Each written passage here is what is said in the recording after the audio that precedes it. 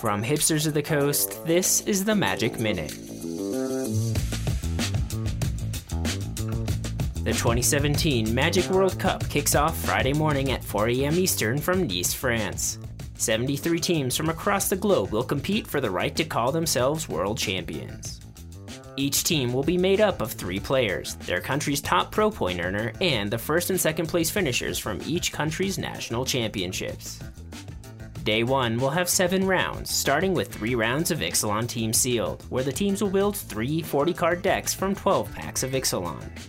The day will finish with 4 rounds of Team Unified Standard, in which teams must build 3 standard decks that do not share any of the same cards, meaning, for example, that only one deck can play up to 4 copies of Negate. In order to make Day 2 and play more Team Unified Standard, a team must get 4 wins on Day 1. But in an interesting twist, once a team has 4 wins, they are done for the day and won't have to play any additional rounds. Then, Day 2 will feature 2 3-round stages between groups of 4 teams.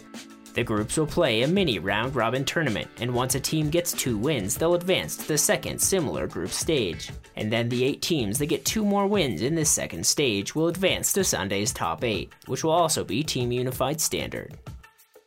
For an amazing preview of the World Magic Cup and all 73 teams that will be competing this weekend, make sure to check out this week's episode of Talking Points with Rich Hagon. That's it for the Magic Minute for Thursday, November 30th.